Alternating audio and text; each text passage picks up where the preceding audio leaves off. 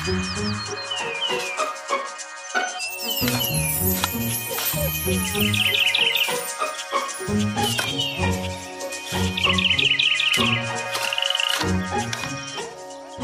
to the Planetarian Trees podcast. I'm Eva Monheim. And I'm Hal Rosner. We are both certified arborists through the International Society of Arboriculture. The purpose of our podcast is to encourage tree planting and proper tree care for our urban forests, which include neighborhoods, parks, and other open spaces. We will also cover a myriad of tree topics, including the important role trees play in relationship to the climate crisis. Thank you for joining us.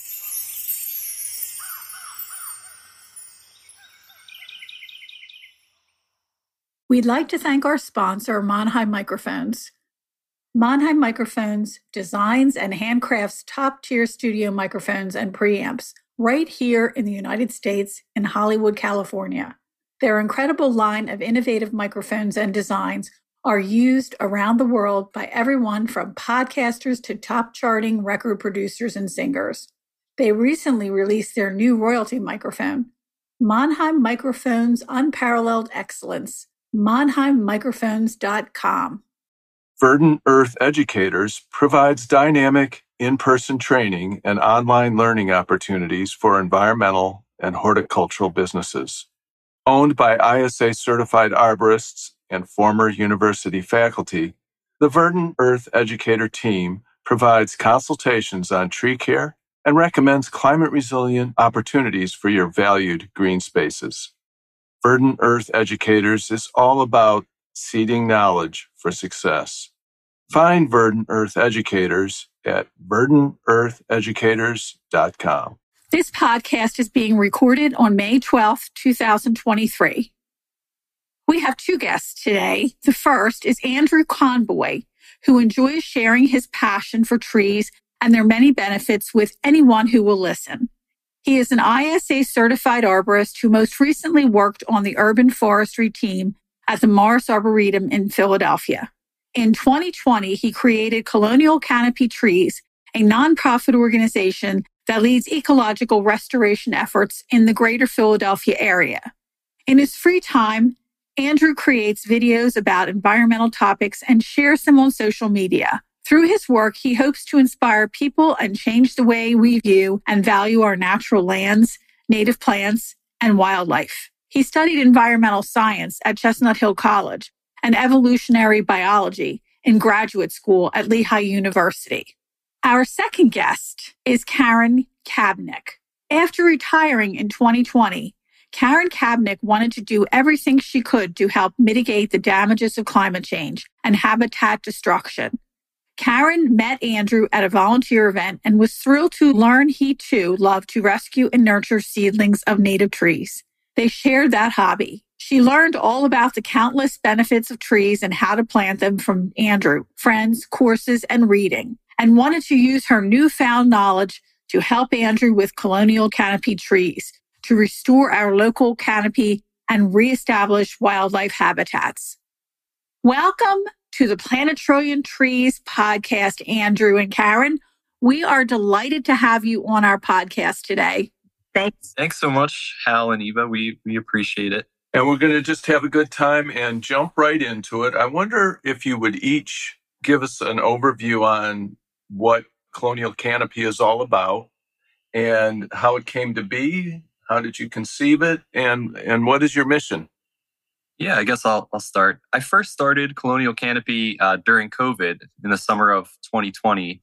And it kind of started as a result of me just growing a lot of trees in little plastic pots while I was in graduate school, just as a little hobby. But eventually I amassed a large collection and I didn't really know what to do with them. So I started looking for places to plant them around my community, reached out, posted on Facebook, and tried to find people who were interested in planting. Around the same time, I started volunteering with organizations like Fairmount Park Conservancy and Philadelphia Parks and Rec.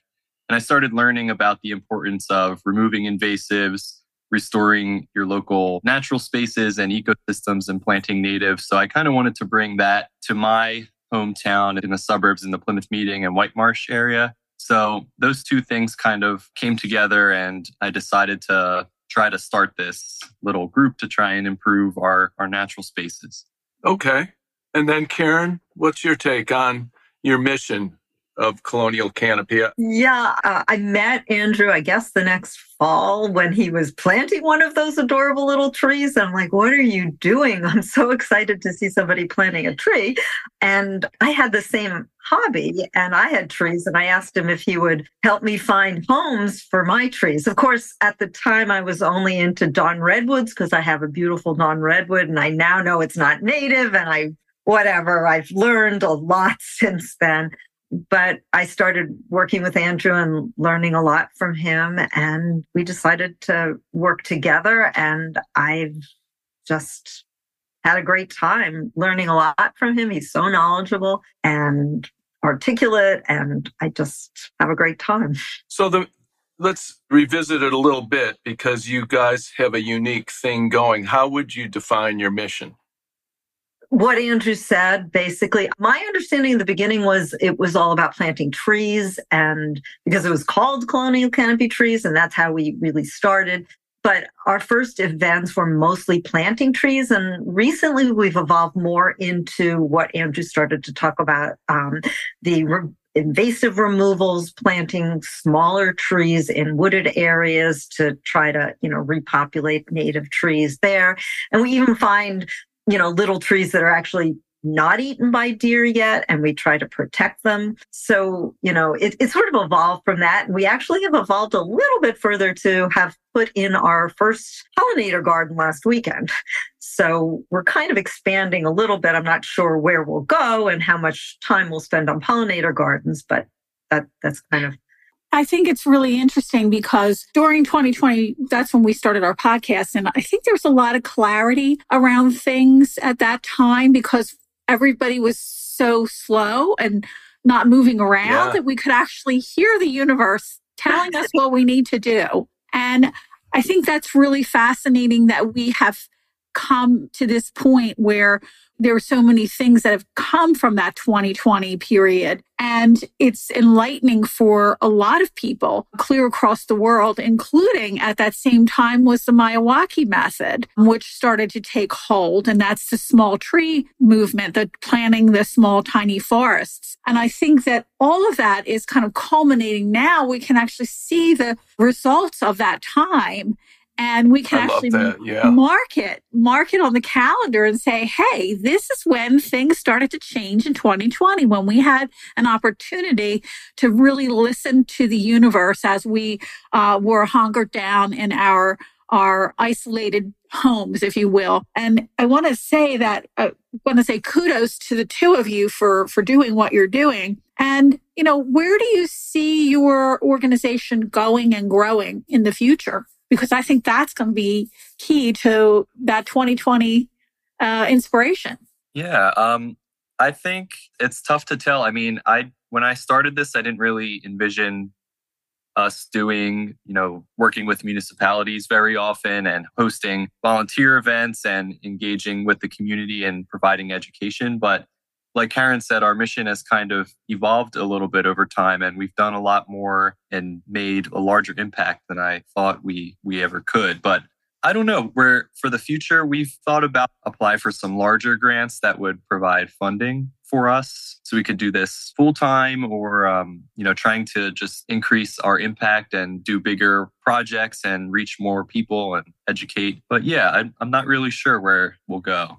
And I'm thinking funding too. We have the same thing when we're always thinking about where to get funding from. And I'm sure that that's what your organization is looking for too. How do you get funding? And of course, you all know that the Biden administration just said, I'm giving you $1 billion to plant trees in cities across the United States. Hey, I'm all for it. And it's long overdue as far as I'm concerned. And maybe that's something that could help your organization with your mission. I think what kind of switched for us was when we became a nonprofit. And so we can get funds from donors, and we do get funds from donors, and then they can donate tax-free. But recently, in 2023, we applied for 3 grants, and they're very small. But I think it gave us the confidence, if you will, to try to get a larger pot of money so that, Andrew could actually possibly make a salary off of it, which is what I'm hoping. How often do you work with the respective townships that you serve? Have they embraced you and invited you to town hall meetings and such? Yeah, we've gotten very involved with both Plymouth Township and White Marsh Township. We've worked very closely with, and less so with municipality of Norristown and other areas. But Karen lives in White Marsh and I'm in Plymouth, so it's a good division, I guess. I kind of focus on the Plymouth and working with the park staff there, and Karen does the same for White Marsh. And I'm on the Plymouth Environmental Advisory Board, and Karen is on the White Marsh Environmental Advisory Council. So we're involved in our different municipalities, and they're over time, as we've worked with them more and more, we've kind of gained their trust, and they're very happy when we organize events and help improve our parks and things. They're lucky to have you. Thank you. Yeah, they really are. Thank you. Yeah. We also connected up with DCNR, which has funding, and we put in a lawn conversion project to basically put in 50 trees in a quarter of an acre, small trees. And that's another source of funding that we've introduced to White Marsh. I don't know if you've introduced it yet to Plymouth, Andrew, but we've introduced it to White Marsh, and we have, plans to do like 3 different locations using that funding, which is really great. Interesting. And what are these parcels of turf that you convert? So what we've done is kind of looked at township-owned properties. A lot of it is kind of purchased with FEMA funds because it's in a floodplain and they're not allowed to develop it. So we had a representative from DCNR come out and kind of look at properties that Andrew and I had identified in White Marsh and invited the White Marsh folks, and they're all for getting this funding. It's almost a done deal, it feels like, because you just say you want it and they say, okay. And then the DCNR representative does most of the work. So we're not really doing that project, but we've kind of facilitated that project. It's just open spaces that the township has that could be funded.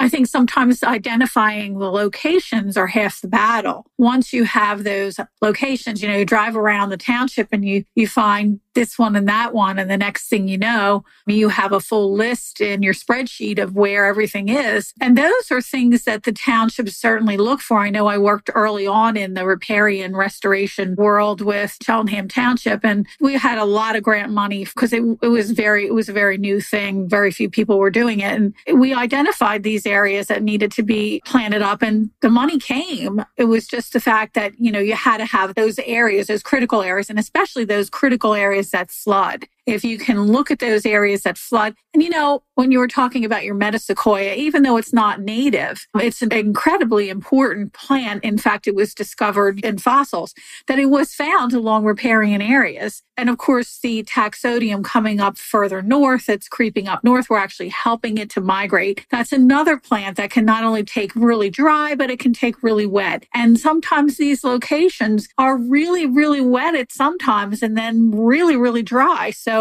you have to have those species that are, really tough and resilient that can withstand those extremes. And I know Andrew would know from his background from Lehigh University that, you're looking at things that need to be like almost 180 degrees from one another, that plant that could do the wet and the dry and everything else in between.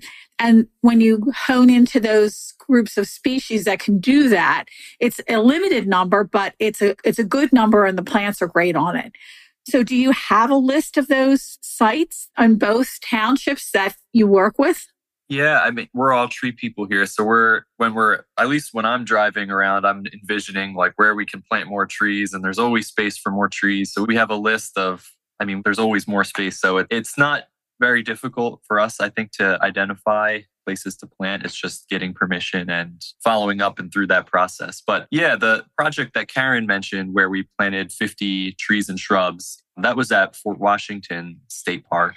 And one of their areas that, a lot of our riparian zones were dominated by ash trees, which have been devastated by the ash borer. And this was one of them. So probably 60 to 70% of the trees here were ash trees. And if you go to this area of the park, it's just all stumps. There's like hundreds of stumps all around that were dead ash trees that the park had to remove for safety reasons. But yeah, I think trying to find these kinds of spots that need it and picking good water-loving but drought-tolerant species. I just want to emphasize that getting permission to plant at all these places has been a very big part of how we have gone about this, because you have to, convince people, you have to convince them that this is important. And yeah. With the park that you just mentioned in Fort Washington, that one also took substantial damage. The Labor Day storm, Irma, I saw roads flooded out and streams just swollen. How did that impact plantings, or how will it impact plantings moving forward? And when you are in your reforestation mode, replacing ash trees, what kind of things are you using there? You're absolutely right. Fort Washington State Park was kind of devastated. They had a pine, big, huge white pines, and a lot of them kind of snapped in half. So one of our recent efforts, and we did this in part with some Germantown Academy sixth graders, not some, many, many. We're starting to plant pine trees in there. That's not exactly the flood area, but it's kind of a little more upland. So I think that teaching the kids at this age that devastated forests can be replanted or even can be naturally repopulated, as long as we protect the seedlings and remove the invasives and protect them from deer. Yeah, and one of the things that we did over the summer was work closely with the park staff and the Friends of Fort Washington State Park. We had maybe 4 or 5 events over last summer to remove a lot of Oriental bittersweet and invasive vines, mile a minute, that were growing on the remaining living trees in that devastated pine forest area. So we were able to really cut off a lot. And some of these vines were really thick. We made quite a dent in that area. So we're hoping that over time, some of those trees seed in and naturally regenerate. But we've done some planting there, as Karen mentioned, to try and bring back some of those trees that were lost by that tornado, because it took out a big chunk of the pine forest. And then upland from that a little bit, it took out a big chunk of mature oak forest. So just a little concerning, because there's always some invasives that will move in after something like that happens. There's a big problem with Amur cork tree there. Yeah, that tornado was quite devastating in our area. And boy, it really cleaned out the tree population. But it also helped, too, at the same time, with all the dead ashes, kind of helped them along to fall over. So working with 6th graders is quite a fun job. I worked with kindergartners all the way up through 6th grade with our community group, and I found them to be very attentive, doing things that are something that's new to them and empowering them. How does that make you feel? And how does that work when you're working with 6th graders and making an impression on them about reforestation? How do you both feel about that? We had our recent event last week, and there were 96th graders. So that was a rather large population. But what I found was that there were a very small subset that were super smart and interested and understood the root flare when we were planting the pine trees, wanted to keep the root flare above ground. And I find when I'm working with that age is not to be too pedantic and not to teach them too much, but to let them ask questions and to help them get dirty and enjoy getting dirty, and just kind of take it slow and let them enjoy the process and answer their questions. And so I find that working with that age group, it's much more important to just kind of take it slow and not teach too much, and kind of let them ask questions and have fun with it and get excited about what they're doing. Yeah, I always enjoy working with groups. We've worked with the Scouts a couple times and young youth groups as well. And I think the most important thing is just getting them exposed to nature and ecological ideas, I guess, that there are some good plants and there's some bad plants. And just getting them immersed in nature at an early age, they're more likely to become interested in this stuff later, or if they hear about it again or do a similar event down the line. I know personally, I didn't get enough exposure to nature when I was in school. I didn't know anything about plants, really have an interest in plants or anything until I was almost done college, undergrad. So I also think too, and you're working with students, that you won't know how many people you've affected with your work until maybe down the road, maybe 10 years from now, where, I worked with Andrew Conboy and Karen Kabnick on that project in White Marsh or in Plymouth. And that was that was the first time I got permission that I could get dirty. That's real, the permission to get dirty, because I know that was one of the things we had an issue with. My sneakers will get dirty, or, my pants will get dirty. But once they do it, they want to do it more. And I think that's great that you're doing that. It's fun. Just to give a little background for Colonial Canopy to our listeners. So you started during the pandemic. Since that time, you've planted over 400 trees. And just in the last year, 206 trees. So mind you, all volunteers. I really like the idea that you've put together 25 events. That sounds exhausting. And engaging over 120 community volunteers for picking up trash, pruning vines, severing vines, digging up invasives, the whole species list there. That's fantastic. And now you're also partnering with the Pennsylvania Horticulture Society and the things that they're doing for neighborhood tree planting and their tree giveaways. So, I'm watching you guys, we're talking on the screen, and I'm thinking, man, this is a blueprint for other communities, right? It's not a lot of staff at this point, but at the same time, and maybe I'll miss the mark here, but it seems like this is something that can be replicated, in urban and suburban communities. Is just not a lot of infrastructure. You'd like to get more funding, but at the same time, look at all the good work that's going on. Thank you. Karen, you mentioned the enthusiasm of working with youth, the sixth graders, but you're also a retired college professor. How did your career as an educator kind of carry over, or did it not carry over? I think it did. I mean, one thing that's been a theme my whole life is I just love biology. I love basic questions of biology, whether it's at the cellular and molecular level or at the, macroscopic, trees and insects and that level. I just love everything about it. So my enthusiasm has just carried through my whole career. I think it is a little different. I think it's helped me a lot, but more specifically in my smaller upper level college courses where it was less teaching and lecturing and more interactive and drawing out and asking questions and asking students to think and just kind of slowing down with the information that I was trying to get across to them. And I think that really has,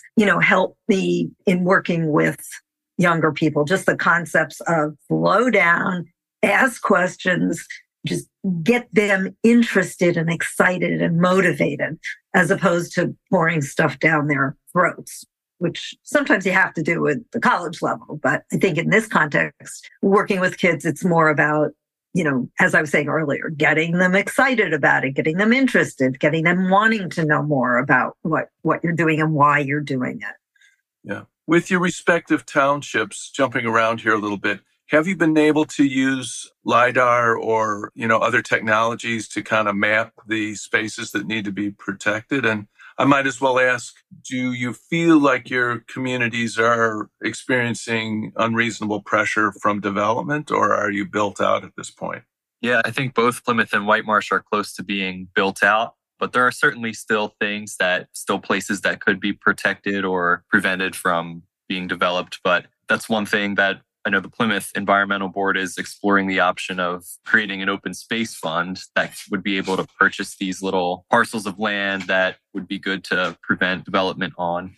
Yeah, what about White Marshes? We have an open space fund, and I think it's been amazing to grab plots of land and say no development. And I think the biggest issue is convincing people. But when I go to Shade Tree Commission meetings, there's a lot of waivers still being given out and nothing is given in return. So one of the big issues is, in my mind, for the Shade Tree Commission is, or for the zoning board, is to make sure they get something when they give a waiver for not planting a tree because you have to cut down, but you can't plant, or whatever the situation is, getting some at least fee in lieu money to plant nearby. But I think that's still very much a work in progress. And I don't think my community, White Marsh, is there yet. I think that's a model throughout all the townships in the 4 counties surrounding, maybe with the exception of Chester County, who is much more protective of their open space. Even though they have more open space, they're that much more protected. And I think that the townships need to be wiser. It should be a monetary gain so that money can be put back into the system for trees elsewhere if they can't put it on that property. Or if that property, and I know in several townships right now, and they're still trying to build in riparian areas, which is ridiculous because we have downstream flooding. Don't you think of your downstream neighbors? That's critical, and why we've had so much flooding in Philadelphia during Irma that became so devastating to the Schuylkill Expressway and 676, where it was totally underwater. We need to continue thinking about that. So I think that what you're doing is very commendable and necessary and should be part of the infrastructure and the philosophy of all townships in the region. Because if you don't have a philosophy for how you're protecting not only your own property, but what's going downstream, you're just not good neighbors. Yeah, that's a good point. I think that speaks to what's going on in my neighborhood. There's a golf course. I think golf courses are really a big problem. I mean, I'm not saying anything about golf, that's fine, but golf courses in a floodplain aren't optimal. And that's what I have right near me. Well, and that's where they're cutting down a lot of trees because they don't want to have the hazards. Exactly. They don't want the hazards, but they cut the trees down and then the golf course floods. And I've seen that many times in all the golf courses that I've lived around. And it's just one big issue, or it's on a steep slope. And then you want to not plant anything and mow right up to the stream bank, which is another problem. Right. Nitrification, dumping all that grass clippings into the waterways. And I see it all the time. And it's very unnerving. So not only are you helping the townships get conscious of their areas, but also conscious about where to plant in riparian areas. And tell us more about the tree planting itself. You're gathering these seedlings. Do you have a place on or in the townships where you can actually house these trees? Where are you housing them? Who's helping you? Yeah, so we certainly grow a lot of the trees that we plant ourselves, and we each have our own backyard nursery that we've learned kind of by trial and error how to grow trees in pots. And so I think I have like 120 or so trees right now in a little fenced in area at my backyard. And it's a good amount of work to pot them up once they outgrow their smaller containers, and watering them and keep making sure that everyone is cared for. But we purchase a lot of our trees mainly from Hassan at Tree Authority. We love his trees and we've really had no issues with his trees. They always seem to do well. So a lot of the funding that gets donated to us, we use to buy higher quality trees from usually Hassan. And he has, as you know, anywhere from 5-gallon to 25-gallon trees. And like I said, we've had a lot of success with those.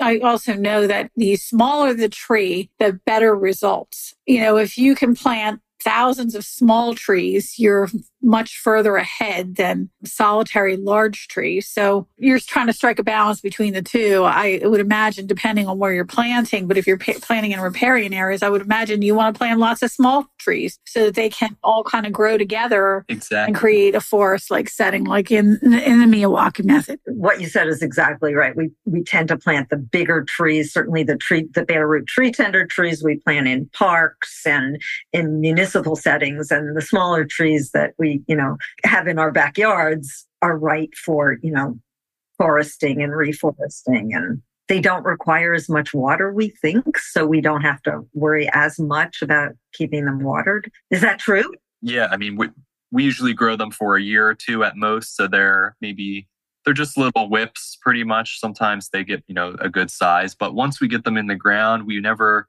root prune them or anything like that. They've grown in pots their whole life. So once we get those roots splayed out and planted, they really establish quicker. And we've found that they do much better even without supplemental irrigation from us. We don't have to worry about watering them once we... Is that a thing, though? Oh, interesting. Is that true? I mean, that's what we've experienced, but is that That's true. Usually after the first year for young little sprouts, even when they were talking about the Miyawaki method, they were saying that after a year or so, you really don't have to do much watering after that, unless you have a major drought. So the other thing you might want to try, besides pots, is the gravel method. And you could try your little babies in gravel or in a coarser mix that's kind of spread across an area where you don't have to rely on pots and transplanting. Just after a year's time, they get pulled up bare rooted and put into their permanent home. That way you don't have to worry about the soil and the pots and everything else. You're just bundling and you dip them into hydrogel before you take them and put them into the plastic bags before you take them to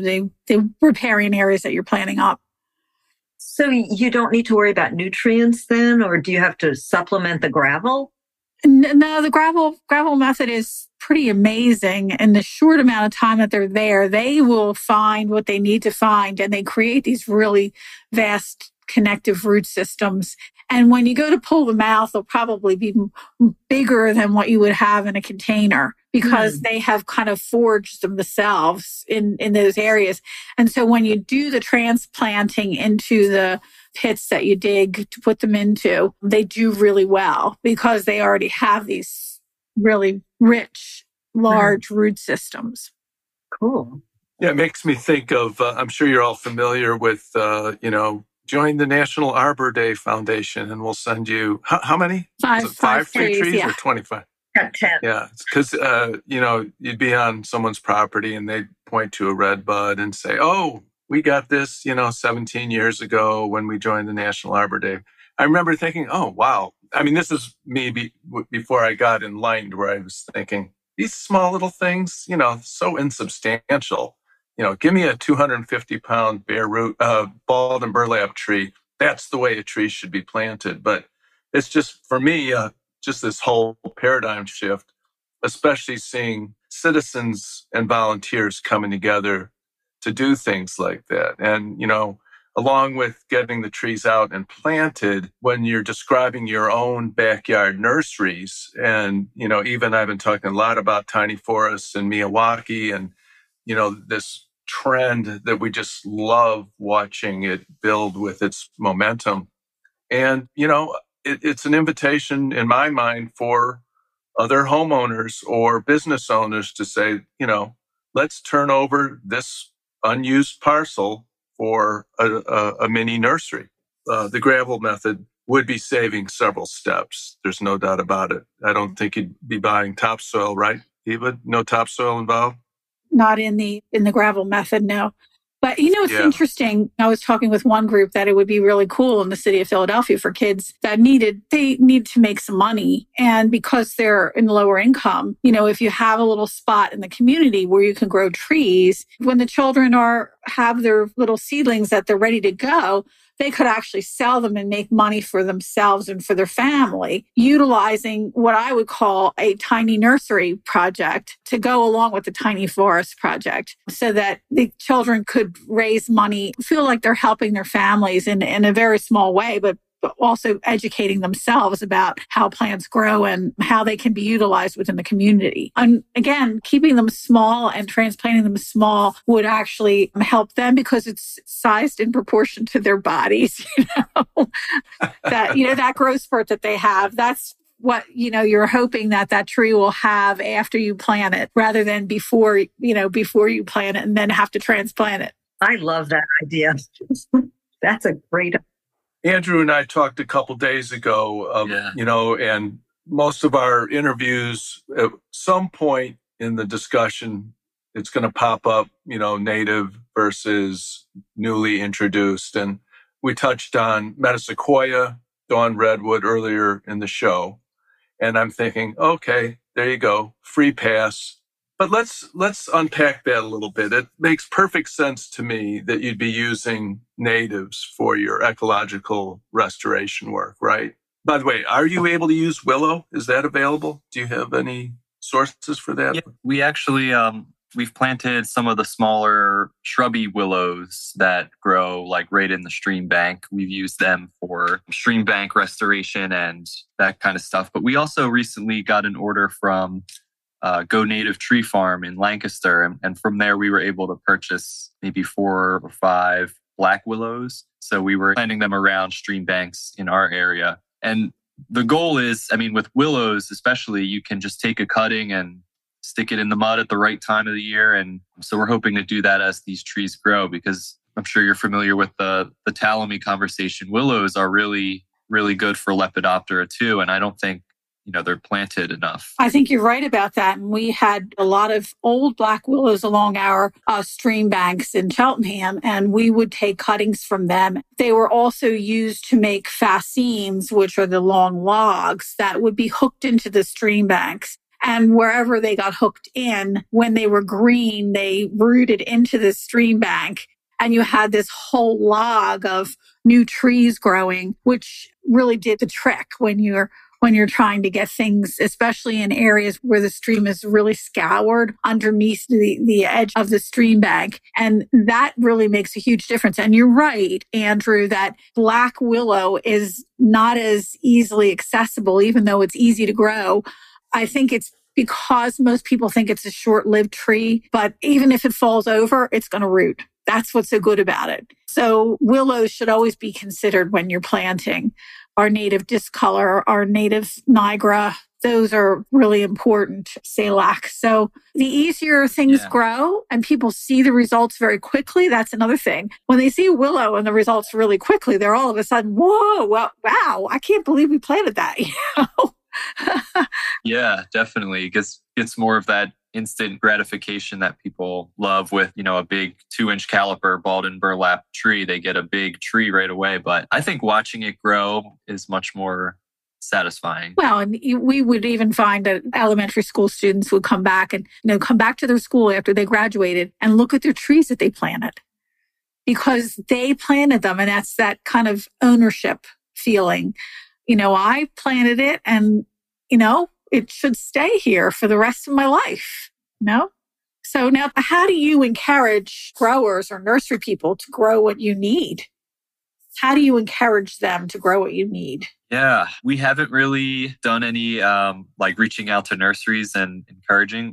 What we really liked about this place that we ordered from in Lancaster, the Go Native Tree Farm, is that they had such a wide variety of native woody plants. They're trying to grow every woody plant that's native to the eastern U.S. So they had all the hickories. They had lots of interesting oaks that are hard to find in the nursery. So that's what attracted us to them. And we were able to buy shagbark, mockernut, and bitternut hickory. Bitternut especially for our riparian zones. That I think they're tremendous trees, and the deer seem to kind of leave them alone for the most. Yeah. So they patented a new pot system for hickories, that really long, thin tubes that are like 3 or 4 feet deep. And then there's like a little hickory sprout coming out of the top. But when you take them out, the taproot goes all the way down. So they grow them in those things and they seem to do okay. Have you ever used a planting bar? Have you ever seen the planting bar? These are new contraptions that are being made for those particular tubes where there's like a T that sticks out where you put your foot in the ground, and it makes a hole about 2 inches wide because the bar is about that wide. And then you pry it back and forth and you drop your plug into that pried hole. And then you take that bar and push it back. And all of a sudden, you can plant thousands of trees in a short time. But you have to make sure that your soil is good, that you can get that planting bar down into it, especially after a moist rain or a little bit of flooding always helps to get that in there. Yeah. Let me ask a question that a 6th grader might ask. People always say, the taproot. So if it's a 3-year-old mockernut hickory with a decent root system, but still has that taproot. People would always say, oh, if you cut the taproot, the tree will die. Is that true, or where's the truth with all this discussion? That's a good question. I'm not really sure of the answer. Go Native Tree Farm has a nice little essay they wrote about it on their website, because sometimes hickories are offered as bare root trees, but you need to cut the taproot off in order to do that. Oh. And they found that they don't grow as well. The transplant rate is much lower. And I've talked to a number of nursery growers, and they say it's like really hard or nearly impossible to grow hickories to a normal size, like a 1 or 2 inch caliber. So you really, I guess, have to plant them when they're young and barely a foot tall. And it's like a Polonia who has a taproot. You can't cut its root and expect it to grow. It's easier to do it by seed. Interesting thing that what I've been discovering is that anything that has a really long taproot is a tree that is going down and bringing up water to the surface, or it's bringing nutrients up to the surface for those plants that may be around it, so that all of them can use those nutrients through the mycorrhizal association. And that whole idea of foraging for food through that taproot is a concept that I understand, because I've looked at roots and laid them all side by side and taken a look at them. Why does one have a fibrous root? Why does one have a taproot? And it's because it has a different function in the landscape, rather than being a fibrous root that's going to hold back soil or stream bank like a black willow would, because I've done stream reviews to see what's growing along the stream bank for the township. And what we would come across is this really thick mat of root with the black willow, really, really thick, like 2-3 feet thick. And then other plants that you can't even see their root systems, but you could see that there's things washing and scouring away from them. Usually hickories, and their roots are down. So they're so far down that they can't fall over, but they're actually pulling up the nutrients. And so I think that once you study something like that, those are the trees that should go in very, very small. And once you do that, then you're also establishing a different connectivity for the grouping of trees that are in that new forested area that you're creating. So you think those roots, the taproot performs that essential function in the earliest years of the tree's life, right? It is like the central conduit for water and nutrients versus what we're used to seeing more often, which is fibrous root systems at the surface. Because they can grow in drier soils. So if you think of them growing in drier soils, like we have a lot of hickory around where I live. And sometimes the ground is really dry, but other times there's vernal pools in the area. So they have that ability. But those different types of root systems are doing different functions. So if every plant had the same type of root system, we wouldn't have the ecology that we have. You have to have all of these different spaces for these roots to survive together. And that's why even the mycorrhiza are so important, because they're also connecting all that taproot with the fibrous roots with maybe a fibrous end tap like structure, or more horizontal root structure like you'd find in a red maple, which is very horizontal. I mean, they go for a long period of time. Or beeches, same thing. American beech has a very, very wide root system so that it could actually push its babies up off the root system, because that's how it primarily likes to asexually propagate itself. So it's just a lot of visuals that you have to think about. Yeah. Would what you're just describing, Eva, would that sort of speak to the idea that the diversity of different species in a different location really benefits all of the trees? That's right. And then you read Suzanne Smard's book, The Finding the Mother Tree, that interconnectivity between the spruces that they want to grow for cutting and the birches that they were, clear cutting everything and just trying to put the spruces, and the spruces weren't growing. Well, they realized that the birches were feeding the spruces and the spruces were feeding the birches, and that was back and forth mutualism. And that mutualism is something we find in our own communities as humans. Some of us are stronger at something else than another, and we share those resources, and plants do the same thing. And we have to think about that when we're planting. And I'm sure Andrew and Karen, when you're growing your seedlings, you have a multitude of different types of seedlings that you're growing, so that it really makes a difference when you plant them out in your riparian areas. Come back 5 years from where your plantings are, and people are going to be aghast at what amazing things are growing there, because you've thought of that ahead of time.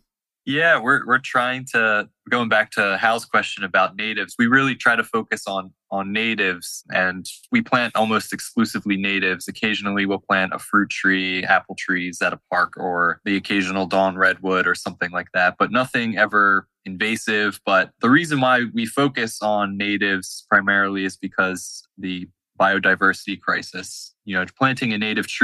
Planting a tree in general is good. It's going to combat the climate crisis. But when you plant a native tree, it tackles a whole different set of problems in addition to the climate issues and carbon sequestration. You're helping to improve an ecosystem's function, which also in itself helps store more carbon. Now, when you're thinking about this, are you also thinking about that assisted migration of a native tree that's coming from the south, a little bit further south than us, that in 100 years, those plants are going to be okay here? Because, in my lifetime, I've seen the hemlock retreat, the cedars, some of the cedars retreat, the spruces retreating, especially spruces. And I think, oh boy, I hope somebody's thinking about that. But I would imagine you're already thinking about it because of your background.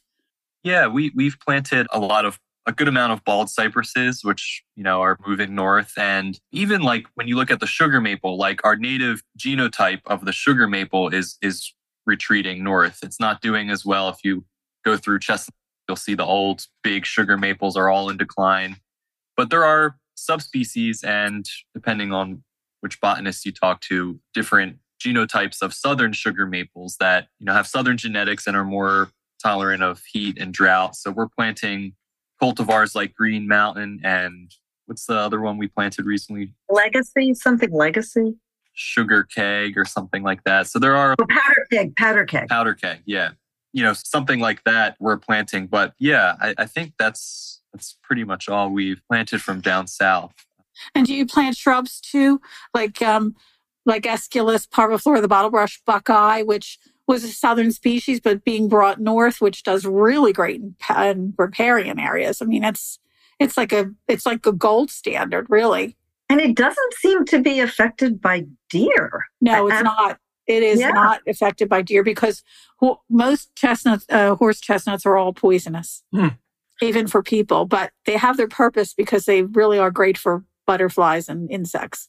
Yeah, we've planted a couple bottlebrush buckeyes and buttonbush, which is also a lot of the stuff we plant have, range most of the eastern U.S. and further south than us. So I think, most of what we plant will do just fine in a warming climate up here. That's fantastic. What would Doug Talamy say about dawn redwood as a pollinator? Does any bugs or butterflies interested in dawn redwood? I wrote to him and asked him exactly that question. Oh my goodness. Really? He never answered me. Oh. Well, you have to realize that not all plants are supposed to be for insects. Some plants are for just, we were talking about, holding back stream banks. Their function is underground. It's not above ground. And it's not with association with an insect. And that's classic for some plants. You won't see insects around them. Like the tulip tree is not one. You see it okay when it flowers. It's flowering right now, but that's not one that, but it's very important for the structure of the soil in a woodland to help everything else grow underneath it, for the shade. I think you alluded earlier to the fact that you weren't upset by planting dawn redwoods. Could I just hear? No, I'm not upset by it, because I'll tell you that they are extremely good for water control.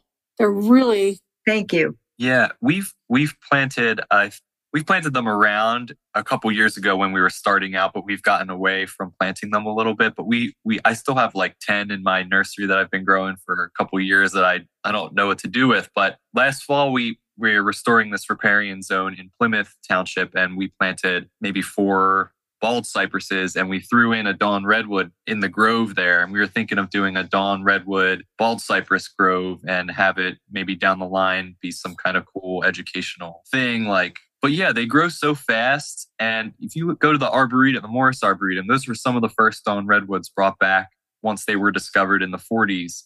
So these things are like 115 feet tall right now. They're so lightweight, and I've never seen one break in a storm. They have such good form and do such good riparian duties, I guess. Yes, well, and that's one of the things that Ed Gilman talks about. The taxodium and the metasequoia are the two that can withstand over 170 mile an hour winds. Now, I was telling the story about the house that's on Meeting House and Fort Washington Avenue. The house has metasequoias around it. Do you know that everything around it was knocked down during the tornado? The house was never touched. And I swear it has to be the taxodium, because they could withstand the high winds and the contorted winds that we had. Not a fleck of roof was removed from that house, no damage, but everything around it, even across the street from it, the Meeting House there, that was damaged. They lost trees. But these metasequoias stood there like not even a stick broke off of them. Wow. It was crazy. Like, how does that happen? I love to hear that. I was going to suggest maybe we need to have a process where a certain species can be nominated to become a U.S. citizen. I think immigration. I think the Norway spruce was adopted by NCCNR a long time ago because it's fine owl habitat, and it does really well in Western PA, where they've lost a lot of ashes and things like that. So it has its calling card, I would imagine. Yeah. And Andrew, I think you're really right about if you mix the two, metasequoia and taxodium together, you have like a little community, and they seem to really work well together. Yeah. Yeah. I just love the appearance of a grove. I think that's my favorite spot at the Morris Arboretum, just grove of 10 or 20 dawn redwoods, and they don't have, they have bald cypress in other parts of the garden, but I think it looks, they grow quicker. They shield each other from the winds a little bit. And they're great climbing trees. But yeah. So now we have to ask you our question before we leave. And you've been such great guests. We need to find out about what your favorite tree is right now. I know, because you're going to say, I can't pick a favorite tree, but what tree or group of trees do you think is really important to you? Yeah, I guess I'll go first. The favorite tree question is something that's always changing, but my favorite tree, and it's been for maybe 2 years now and probably will stay for much longer, is the white oak. Because in my opinion, nothing beats a mature, big white oak that's widespreading, and just the appearance of it and the amount of insects and ecosystem function it supports. I don't think you can beat it in our area. So I love a big white oak. And Karen? I think mine has changed. Right now, I've been thinking about how I got interested in biology to start. And the way I got interested in biology to start was a sassafras tree, because it has the 3 different types of leaves. An essential question of basic biology is how does a root cell become a root cell? And how does a trunk cell how does one organ cell become a heart cell? That whole idea of cellular differentiation, and that question of those 3 different types of leaves started my interest in biology. I love that answer. True. Just an aside, there was a graduate student who did a research on that, and they discovered there's actually 4 different shapes on the tree. A left thumb and a right thumb. They counted the mittens, and they said they're actually matching pairs of mittens on a sassafras tree. No. Somebody did it for the grad project. Wow. Oh, that's so cool. I just thought that was really funny. Did they ever figure out why the 3 different? I guess maybe they knew that the mittens needed a mate. I have no idea. That's really cool. I never thought about the handedness. I never did either. Yeah. But can you imagine if you were the grad student who thought of it? Yeah, that's pretty deep.